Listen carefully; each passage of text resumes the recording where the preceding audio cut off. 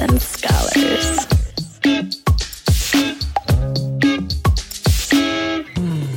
You were listening to a Pleasure podcast.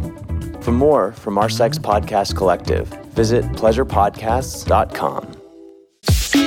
Do you want to allow for more pleasure in your sex life? Join me and Reba the Diva, aka Reba Corinne Thomas of Sexpert Consultants on July 9th at 11 a.m. Pacific Standard Time. This 2-hour collaborative workshop will cover how your nervous system affects your pleasure potential, as well as how to find the right balance of excitement and relaxation. This class will also help you to learn more about your erotic style, as well as lead you through some guided practices to help you come back to your body before, during, and after intimate moments. Check out more info and buy your tickets at sexpertconsultants.com/tickets. Again, SEXPERT consultants.com/tickets, and join me on July 9th. Thanks for tuning in. Sluts and Scholars is a sex-positive, shame-free educational podcast where we try to help you talk smart and fuck smarter. While we love to give advice and resources, please note that this podcast or any emails from us are not intended to be therapy or a replacement for therapy. Welcome back to another week of Sluts and Scholars. I'm Nicoletta Heidegger, and I'm a licensed marriage and family therapist and sexologist. And this week, I'm excited to welcome Alessandra Torresani. She was born in Palo Alto, California. Before becoming an actress, Alessandra studied dancing and singing from the age of 2. And I think this is probably the most important, even though we're not going to talk about it. She is a black belt in Taekwondo by the age of 9. I don't know if you still practice, but anyway, her television credits include guest appearances on shows like The Big Bang Theory, Batwoman, Lucifer, 2.5 Men, The Fosters, Workaholics, American Horror Story, Terminator, Sarah Connor Chronicles, CSI, ER, and the list goes on and on. She also has a great podcast, which is what we're going to be focusing on today, called Emotional Support Pod, where she talks all things mental health. She is also a mental health spokesperson for companies like the National Alliance on Mental Illness, also called NAMI, and that is how we met. And she happens to be bipolar. Welcome, Alessandra. I think that was the best. And my favorite part of that intro is that I had to run to go tell the dogs to be quiet. And you just continued on like such a professional. And I was like, wow, I love this girl. I do not practice Taekwondo for those who are asking anymore. But I do use those special skills, when needed. So don't mess with me is basically what I'm saying. Okay. All right. Okay, so we met during a NAMI filming about animal-assisted therapy. Yes. What did you think of animal-assisted therapy? Oh my gosh, it's so wild to me because I've talked about it in almost every new episode since I went and did the equine therapy. Really? I talk about it all the time. And the last episode that I just did, I was talking to 2 therapists, one therapist and one that started a company. And they were talking about how much they love animals and they horseback ride. And I was like, have you ever done equine therapy? Like, it is something. And I explained every single thing that we went through. And it's really one of the most special things that if you have an opportunity to do it, jump on it. That's what I say. My best friend, Jenna, she rides horses and she goes to the equestrian center and she's like, it's just so simple. Even though she's not practicing this specific equine therapy that you walked me through, there is something so magical about just connecting with the horse, even for 30 minutes, just to feel that heartbeat connection and just kind of take that moment where you're like, okay, I have to let this creature be in control of my life right now. It was so wonderful. I can't wait to come back and do it again.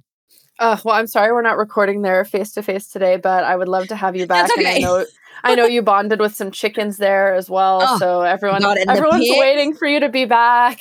And the goats, I was like, I told my husband, I was like, Sturgis, do you think that like I can go back next week? And he's like, I think that they're going to think you're a stalker. So maybe take a moment just to breathe before you go back. Cause they're going to think like she's plotting to figure out how to take the chickens home with her. Like, really? No, not at all. Like, once people come there, they never leave. So we have volunteers that came there for one thing and now they've stuck around. So we would love to have you back. Oh, okay. Doing it. Okay, so during the NAMI presentation, you were talking a lot about bipolar and kind of how that's affected your life and sort of trajectory in being a mental health advocate and your podcast. So when did you get diagnosed bipolar and what kind of led to your diagnosis? Yeah, I didn't get diagnosed till I was around 21, 22, actually by an acupuncturist. So I'm someone that is actually very out of the box thinking. So the equine therapy was kind of perfect for me. But I, had been going to doctors and psychiatrists and psychologists and hypnotherapists. I'd done it all since I was a kid. And I had been mismedicated by put on antidepressants, which for those who live with bipolar disorder know if you're just put on antidepressants, it makes your highs higher and your lows lower, which, caused a lot of spiraling. And suicidal, ideations and actions happened. And, I had lost all hope in not only the medical community, but the therapy community and kind of just like the help community. Because you were feeling like stuck and nothing was helping. Yeah, nothing was helping. And I was never someone that was a suicidal, in quote unquote person or had, I was never that labeled someone that always thought about that. And when I was mismedicated, and misdiagnosed, I just was like, why would I ever want to take any other medicine if it's making me feel this way, where I'm feeling worse than I ever thought I could, But I was just, not sure of what I wanted to do. And I was shooting a TV show at the time up in Vancouver, and I had had my first real proper panic attack. And I had talked to a doctor. There was an onset doctor. I was like, I'm having a stroke. I don't know what's going on.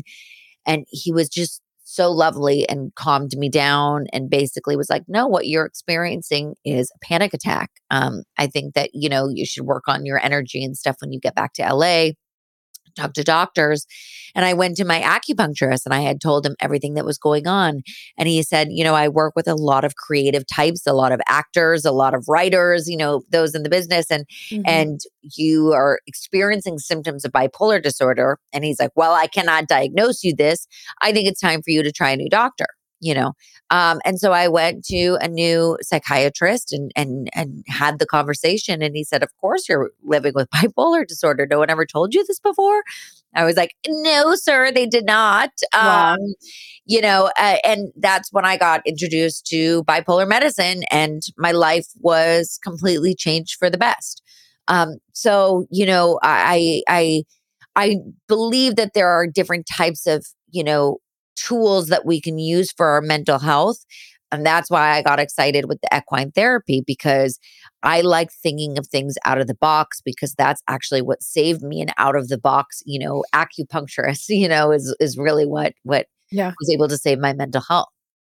Why do you think they were missing it, or why didn't anybody tell you? And do you have any advice for folks who are struggling and to find something that does work for them? Yeah, I mean, I think that look, this was 12 years ago now. I think times have changed a lot. Yeah. I think, when I was properly diagnosed, I think that there's a lot of things. One of my co-hosts on my show, he is a neuroscientist and he lives with bipolar disorder number 2. And not 2, TOO, number 2. And, when I had told him about my story when we first met years ago, he was like, bipolar disorder is one of the hardest things to diagnose. There is a huge checklist of things that they go through, and it's usually at the bottom of the checklist. So you go through, when you go to a doctor, for instance, or when you go to a therapist, right, you're going there because there's a problem or there's an issue, there's something you want to fix. Like I'm going to use me as an example. Like I was feeling depressed and I never knew what depression was. I was feeling angry. I was feeling, these explosions inside of me. I didn't go there when I was, in a manic episode, feeling my highest high and feeling like the hottest shit in the world, so I couldn't show that both sides were happening at the same time. So what I always recommend to people, something that I did not do and I think would have saved a lot of time, maybe not, I don't know, can't live coulda, woulda, shoulda, but write down when you are feeling the best. Write down, when you are having that highest high moment, and then show the doctor, not only do I have the highs, not only do I have the lows, here is literally 3 months every single day of all the feelings that I've been feeling. So then they have a real proper idea, because it's no one's fault per se. It's just misinformation or lack of information or not asking the proper questions to you. So if you can just provide as much information as possible, I think that that's the best way to start off on the process. And you were talking about the difference between bipolar 1 and bipolar 2. Can you share a little bit about what the difference is? Sure. I only know what I've been told through David because it's hard because I live with bipolar number 1. For me, my highs are higher, my lows are lower, and the mania happens like left and right. It doesn't really stay. Well, I guess it stays long for both sides. But for him, from what I've experienced being, his friend and hearing his stories, is his are more of the depression, and it lingers for a much longer period of time. It doesn't become the highs of mania like it was for me, where it was like, come at me, bro. Like, I dare you to touch I can do me. anything. I can do anything. I'm on cloud 9, It's not that extreme. It's more of... It's Alessandra black belt 24/7. Hunter, absolutely. That is exactly what it is, Yeah. And I think that that's the difference. Now, granted, I've only talked to a few people about bipolar disorder number 2. So for bipolar 2, for folks out there listening, usually it includes, like you said, more of the depressive episodes, and then not a full, what's called like a quote unquote full manic episode, but something called hypomania. So it's this exacerbated energetic feeling, but it might not be as extreme as somebody with the bipolar 1. But yeah, a lot of reason that people don't reach out when they're in a manic episode is because it feels good. Right. It feels like you're high on something. It feels like the best feeling in the world. Yeah, you may not have to sleep. You think every idea that you have might be good. You're kind of doing potentially risky things, but they're all like exciting. You're getting stuff done. You're productive. You may feel like you don't need to sleep. You may not need to sleep. So a lot of people, that's why a lot of folks that I know don't take medication, because they don't want to lose that. Right. And then a lot of creative types, like, you always hear the example of Kanye West, but like, it's truly a great example in the sense where he felt he didn't want to be on his medication when he was writing his music because his writing wasn't going to be as great. Now, that's his own experience. I'll tell you, for me, when I'm on my medication, that is the best version of myself, because I am able to focus and be creative and still have, the ideas and still be able to get through all the emotions and feel all my feels. But I'm able to not lose that control where I spiral, and then there's no hope, and then that's it. Yeah. So that's what I was going to ask, but you kind of already answered it. Like, do you feel like there was a transitional period where you were missing parts of how you felt yourself to be? You were like, no, this feels better. I feel like I can breathe again. That's really what it was, Yeah. And I mean, like you said, I think there's no one size fits all in terms of healthcare stuff. And I think it's unfortunate that we kind of live in a culture often where clients of healthcare often have to be the ones to kind of advocate for themselves. It's one of the only cultures where like medication is advocated directly to the consumer, through commercials and things like that. And so, yes, there is care out there for you if you are listening. And there may be times when you know your body better than any healthcare professional, even if they have all of the letters behind their name. And so finding what works for you, and it may be through acupuncture, it may be through something else, but it may require you to be like, something still doesn't feel right, and I deserve to get answers on this, and find a new doctor, find a new therapist, get second opinions. And I always say, with therapy, like, you got to kiss a lot of frogs to like make sure it's the right fit. And because I have a lot of friends that will go to a therapist once, that someone will recommend, and they'll be like, oh, yeah, they were good, but like, we didn't really like connect, so I don't really think I need a therapist. And I'm like, no, like, try different ones, because sometimes you outgrow each other, and sometimes you just want to hear a different, like a sense of opinion. And, there's specialists that work with, couples. There's specialists that work with kids. There's ones that are individuals. There's ones with horses. Like, Yeah. like you have to like try it all, Yeah, no, it really is like dating. And I think that's hard because a lot of times people are working through their insurance. And so they may get pushed to somebody that they're like, oh, it wasn't a good fit. And then it took them so long to even get that referral that they just kind of lose fucking steam. And they're like, I'm over it. It's not affordable. I can't pick who I want. It's not for me. Yeah. Yeah. Yeah. So true. So hard. Well, I was going to ask how it sounds like with medication, it's felt really manageable. But how does or did bipolar kind of look and feel for you? And what's been most helpful for you in managing how it shows up in your life? It's so funny because it's every day it's so different. Yeah. Every day it's so different. Some days I just beat myself up because I didn't, put myself on tape for this audition, or I didn't, record the episode that I wanted to do, because some days I just need to just stay in bed, or some days I just need to, the only important chore that I can do for the day is walk the dogs because they have to walk, I fucking feel that. Yeah. And then some days, I'm feeling so overproductive and I'm like, what can I do for my health today? Okay. You know what? I'm going to go take a dance class. Like for me, if I'm feeling stuck, being able to listen to music or listen to a podcast or listen to Howard Stern, for me, that's my thing, and go on a walk or go and take a class. Yeah. There's something about getting outside of your head, but still being in your head at the same time, if that makes sense. Maybe that doesn't make sense. Yeah. That made sense to me. There's certain things. I think movement is very important. I think that even if you are having a shit day, sorry, can I say that? Even if you're having a shit absolutely. day, even if you're having a shit day and you need to just stay in bed and maybe just do that all day long, just take a shower. I always say I gave myself every single day, in my calendar and in my notes, I always give myself one thing that I have to do. And it may be the simplest thing of, you have to write this email back today, because I make myself accountable.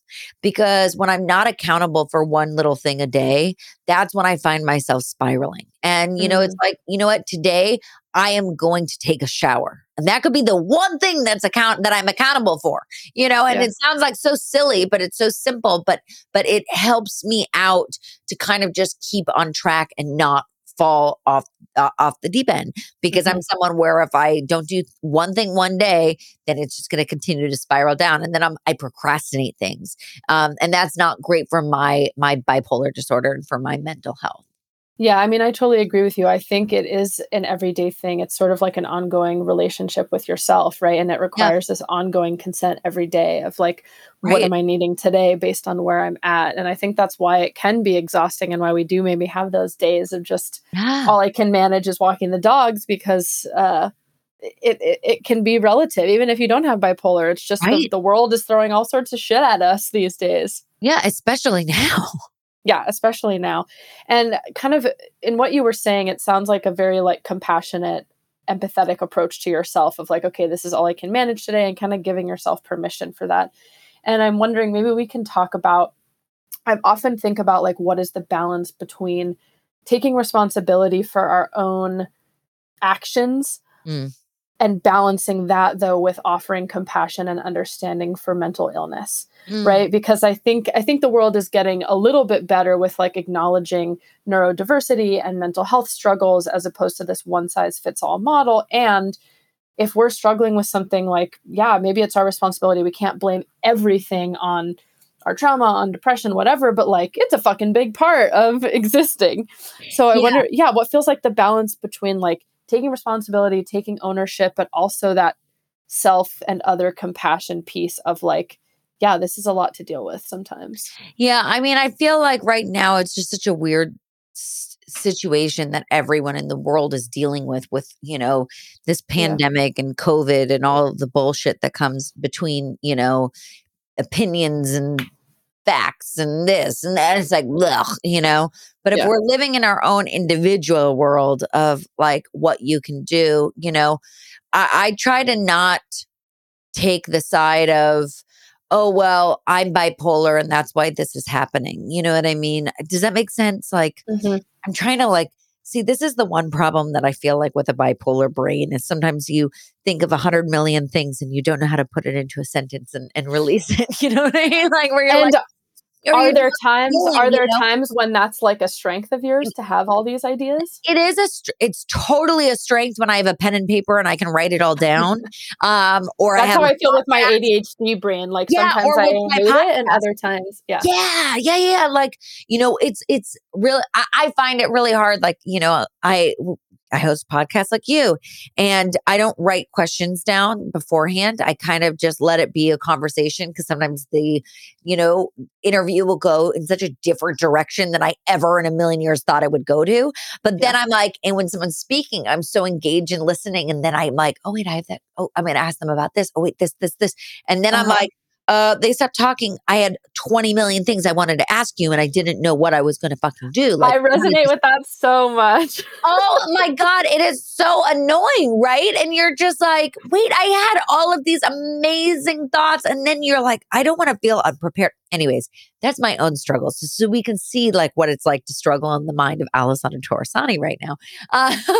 Well, but I think I think that's important that you bring up your subjective experience, right? Because we're talking about this label bipolar. And yes, there are these characteristics that maybe fit for most folks who have this diagnosis, but it does present differently for each person, day to day.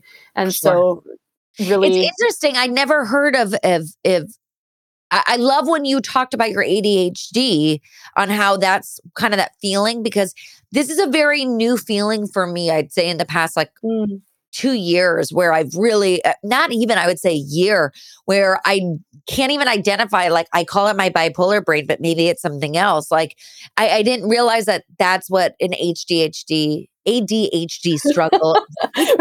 adding some new diagnoses on today. The ADHD like symptom would be like. So that's really, I think that's kind of cool that you shared that, because I never knew, this is like, now I'm like rambling, but like, I'm going to just go with it for a second. But, you could never identify and understand what it's like to be in someone's shoes, right? Regardless of if they live with bipolar disorder or not. But I'm in a lot of, help groups or therapy groups, if you will, like, with peer-to-peer support and other people who live with bipolar disorder. I hear their stories and I'm like, oh my God, I thought I was the only one that did that. That's so crazy that you did that too. Or you feel this way. You feel like it's a volcano that's ready to explode. And then you want to throw your phone across the room, but you don't really want to hurt anyone. Like, that feeling, but to really, sit in other people's shoes, you never really understand what it's like. So I interview people who live with ADHD, who live with depression, who live with schizophrenia, who have, borderline personality disorder.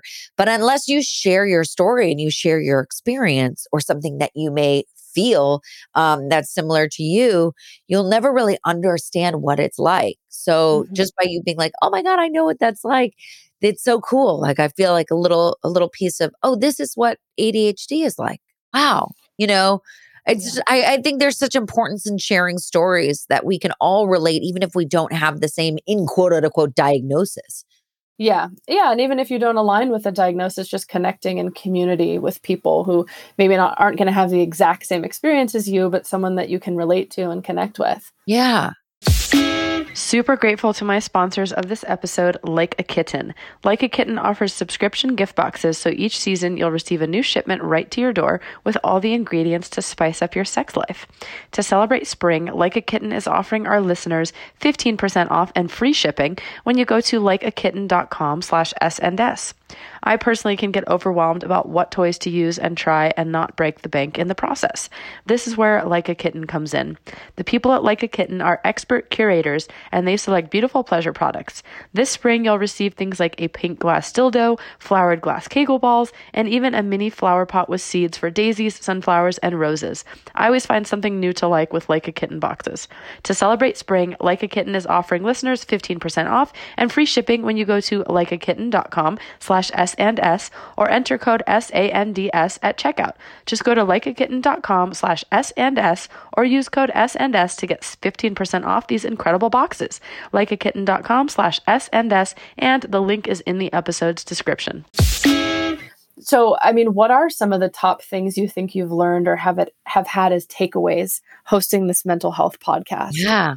Wow. Hosting EmotionAL support, I think really just has changed so much of my opinions of therapy even. I think that's what I've learned a lot.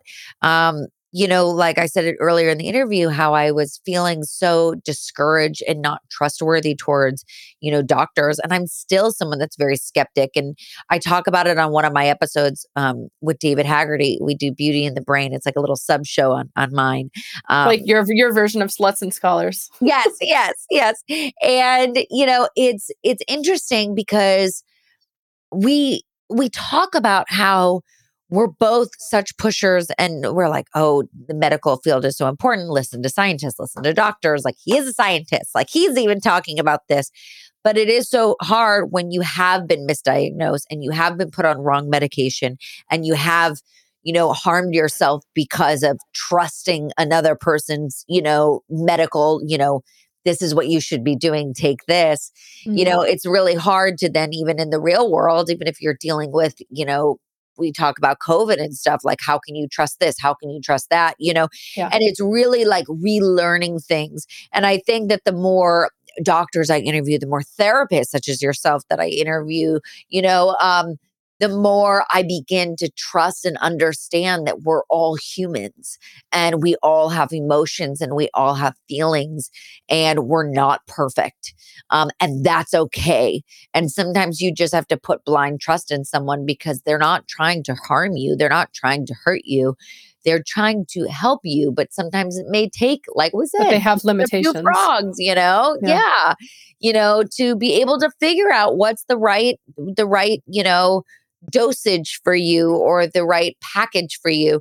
So I think that that's a lot of the takeaways that I learned and I've taken from hosting this mental health podcast is meeting people in the field of mental health that I never thought A, I would meet, B, I would interview, or C, that I would relate to, and so it's been really cool and just, my husband says, if you start listening from the first episode of the podcast to now season 3, like you really truly see a transformation of my own brain being me, from the ears of the listener of an evolution of, I used to talk shit about a lot of stuff, or I used to not believe in a lot of stuff. And, there's really been a growth that I've had from really opening my mind and meeting interesting, wonderful, cool people.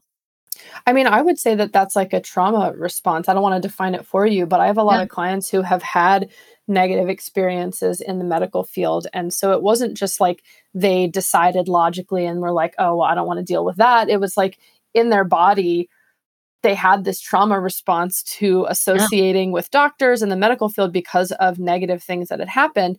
And so in order to try to protect themselves, they were like, I'm going to avoid this thing because it's just caused 100%. Me pain and stress or whatever. And so it was literally their body pushing back against this, thinking it was trying to protect them. Right.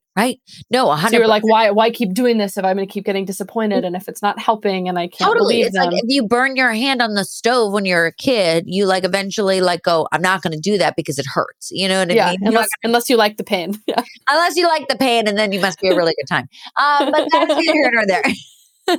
Well, we can start talking about sex soon. You already mentioned Howard Stern, so this is a sex podcast. So fun. I'm ready. Yeah. Now I got distracted because I'm thinking about sex and Howard Stern. I think between the two of us, we could just like go in circles around each other. Literally, it's like it's gonna be a fun interview. It's already been fun. Well, one other thing I was going to say too that I think is tough is like, yes, healthcare practitioners are humans, and I think there's this established like hierarchy as well as this power dynamic, right? So it's on one hand, it's like, oh, we want to trust you, and they're sort of saying, trust us because we are in power, because we have these higher education degrees, and at the same time, as the consumer, I think it can feel difficult and not go into that freeze response to say no and advocate for oneself when you've got this person who feels Right. like they're in a position of power over you. Right. Right. And Right. so something I try to talk about with a lot of my clients is kind of helping them reclaim the power as the client or consumer in their Mm. healthcare stuff, and like knowing what their rights are so they can advocate for themselves in a system that's maybe inundated with seeing so many clients that they've just kind of, are doing what they can. Right. Oh, I love that. That's interesting. I love that. Yeah. Yeah. Yeah. Yeah, like for example, I have clients who have pelvic pain and they're really afraid to go to the OBGYN because of, past trauma, because it's painful, because they've had bad experiences. And so one thing I talk to them a lot about is like that you can decline a pelvic exam, that you can help, that you can offer to be hands-on in your pelvic exam and even put your own speculum in, that you can ask questions, that you can say no to things, because a lot of them feel like, oh my God, I'm going to go there. They're going to put this thing in my vagina and it's going to hurt and they're not going to care. Yeah. They're just going to tell me to relax. Let me tell you, like, I don't have pelvic pain, but I am like, doctors, when they are putting things up your hoo-ha, you're like, whoa. Yeah. Or your asshole or whatever. Yeah. Yeah. It's like, oh my God, wow. Like, hello, nice to meet you, and I'm someone that always like tries to make the joke, you know what I mean? Like to them, and they're like, it's not funny. This is our job. And I'm like, oh, that's how I deal with my That's how I deal with my trauma. Yeah. Yeah. Okay. Well, let's make a little segue to sex stuff. Ooh, fun. What do you feel like is the intersection to you between mental health and sexual health? You know what? I'll tell you something that I've learned with the podcast is I've learned that I'm a pretty sexually healthy human being. And I say this not in comparison to other people, but I never knew stories of sexual traumas before. I never really, I've certainly been in situations and dealt with things where I've had trauma happen to me in a slight sense. Okay. I'm an actress, but I'm always someone that's been very comfortable with my own sexuality.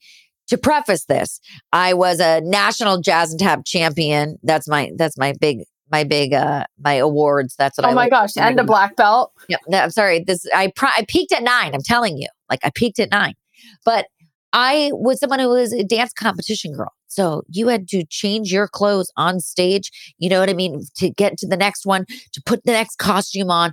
I was someone that starting at baby, you could not keep clothes on me.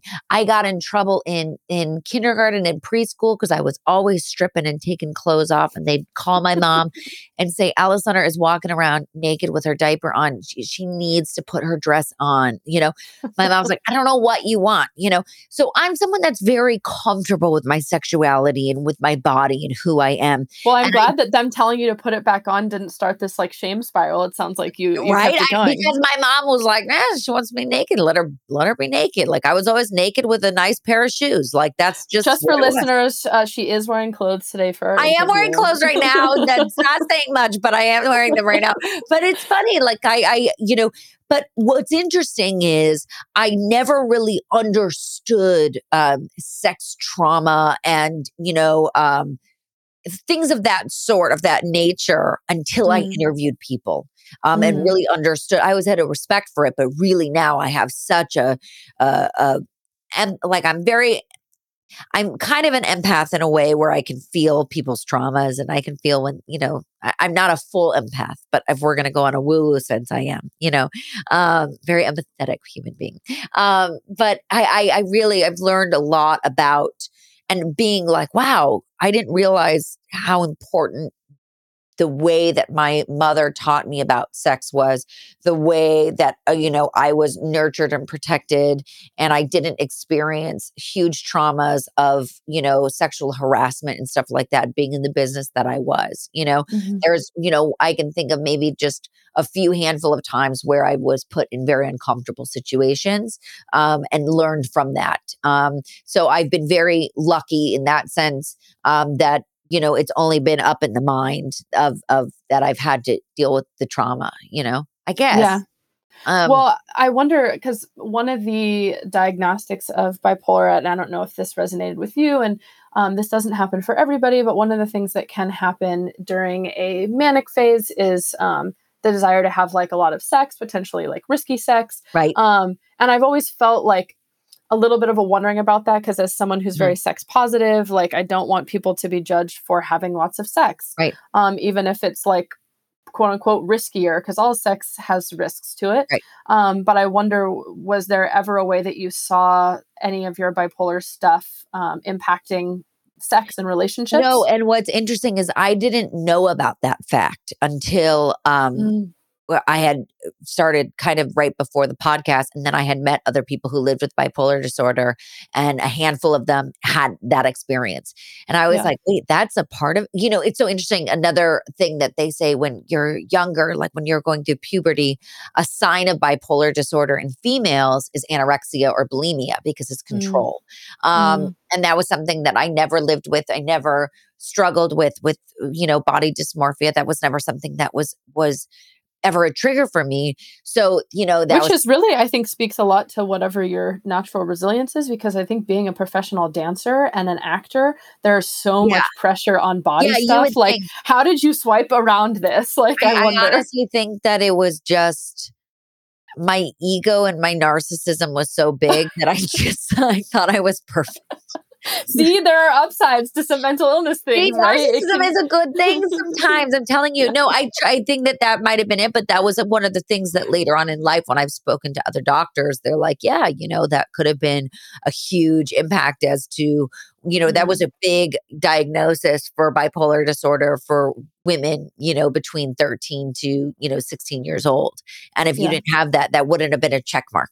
So it is interesting, but it is interesting because that you bring up the sex thing, because I did not know about that until quite recently. But I do have people in my life that I know living with the same diagnosis as me that did go through that and have that wild. And it's interesting because I don't know if I would say, like, when I hear their stories, that I would say it was like wild sex. Like it's more of the dangerous, like, not like being like free and like no inhibitions. It's like, let me meet this person that I was just talking to at 4 a.m. on Grindr and meet I don't know if and I don't know them. I'm not telling anyone where I'm going. Things feel sketchy, and then afterwards it like doesn't feel like enough, and you have to like keep going. Right. I think that that's more what it is from what I've been told. Yeah. I mean, I think there can definitely be a range. But yeah, I think there is definitely an intersection of like the body image, of course, and the sex stuff. So I wonder, in addition to narcissism, we'll just call it self-confidence. Self-confidence. What are some other things that you think maybe have been helpful to maintain this like positive sexual view? I think my mother, honestly. My mother never shamed sex. She never, when I was, bored in conversation, I don't remember having the sex talk, because it was always talked about in a very factual way. It was never and an ongoing conversation. Yeah, it was never not called the vagina, the vulva, the penis, you know what I mean? The testicles. It was never like the wee this and that. It was never, and I know that sounds so silly to say that, but I think because it was talked about as such not like in an adult way, but in a very factual way, that for me, if there were questions, like, it was never a problem. Like, I was someone, that, I got my period at a very, very uncomfortably young age, that normal kids wouldn't get it that young. And it was never me being like, oh my God, I'm going to hide this from my mom. Like, I remember like getting my first period and being like, I don't really know what this is, but I think I know what this is, but I think I'm a little young according to my facts, like that this is happening, every like sexual things and body changes and stuff and hormones. It was a normal conversation. And I think that definitely may have helped a lot, but I don't know, you know what I mean? Maybe it's just the way that my mind works. I'm not sure. I just know that it helped, it helped me a lot knowing facts opposed to fake little kitty things. Yeah. I mean, I've said this on the podcast before, but it's definitely not silly. Even the terms that we have for genitals can definitely cause shame and trauma if you lived with parents who called them something else, because it's basically saying that this thing is so bad and so dirty that even saying the word is unfathomable. Right. And like when I had like crushes on boys and stuff like that, like things were like, encouraged, like things were, not that sounded really bad. I didn't mean things were encouraged, but I mean like things were positive, like in the sense where it was like, oh, do you want to go on a date? Okay, well, I will drive you there. Like, you know what I mean? I'm going to help, I'm not going to, don't hide things from me. I don't know if encouraged is bad either. I think maybe we have a reaction to that because it's like, I wasn't shamed for liking guys, and I wasn't shamed for wanting to date people. And I wasn't, that was something I never was a drinker or anything either, because it was so available. I feel like growing up around me, and not in my house, but like, in the environment that I grew up with, we both grew up in LA, it was very easy to like, get alcohol. I feel like everyone had a fake ID. Everyone had a fake ID. You could go to the club. I was going to the club at a young age, but I never felt like I wonder if we met each other. I'm sure we did. I am sure we did. We'll talk about that offline. Yeah, exactly. But I never had to hide anything from my mom, and I think that maybe that helped a lot of why I am the way that I am. And last question before we start to wrap up, like, what do you think has been most helpful for you? And maybe it hasn't been a struggle, but I do work with a lot of creatives, and this is a really tough industry. Do you have any tips for folks maintaining their mental health in an industry that there is so much rejection, so much effort having to put forth? Like, how do you stay sane in this tough Hollywood industry? I mean, what is sanity, right? Yeah, I'm going to pretend that I stay sane. Honestly, don't. But I mean, I've been doing this acting thing since I was like 9, right? So for me, rejection is something that I'm used to, and you still feel it even at 34 years old. I still feel it, every single time. But you got to just wipe your hands clean and walk away. And so what I say to people is, if it's affecting you to the point where someone is literally like, I've been in auditions where they're on their phone and they stop me mid, scene, and they're like, thanks, it's just not going to work. You're not the right thing. And I'm like, excuse me. On their phone. Like they're not even like they weren't even paying attention. And, I've had really like, talk about traumatic experiences. Like those are traumatic experiences. And for me, I've been through that and I've thrived and pushed forward. And it's because it's a passion of mine and I can't imagine doing anything else in my life. That's why I do it. So if you don't have that live or die passion for it, where the rejection can be put aside because you're going to push through because it's important for you to do it anyway, even if no one's watching. Exactly. Then don't do it. Oh, that's hard. I guess I'm like industry adjacent, but I feel that too. It's hard to do what you love and not get whatever validation you're hoping or looking for and still want to do it anyway. Yeah. It sucks. But I fucking love it. Well, I have been so glad to have you here with me to talk some things mental health. My show. I'm excited as well, and then to get together and talk about our kid club days. Yeah. So, how can folks follow your podcast? Get in touch. Anything? Yeah, you can please subscribe, like, and leave a review. I post all my reviews, so I would love that.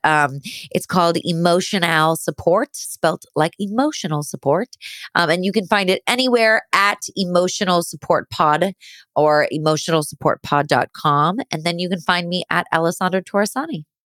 Thank you. And yes, good reminder, please rate, review, do all those things anywhere you listen to podcasts, to our podcast, to other ones you listen to. Otherwise, it's so hard to keep things going for rankings and all that. So rate and review, all of that. Thank you.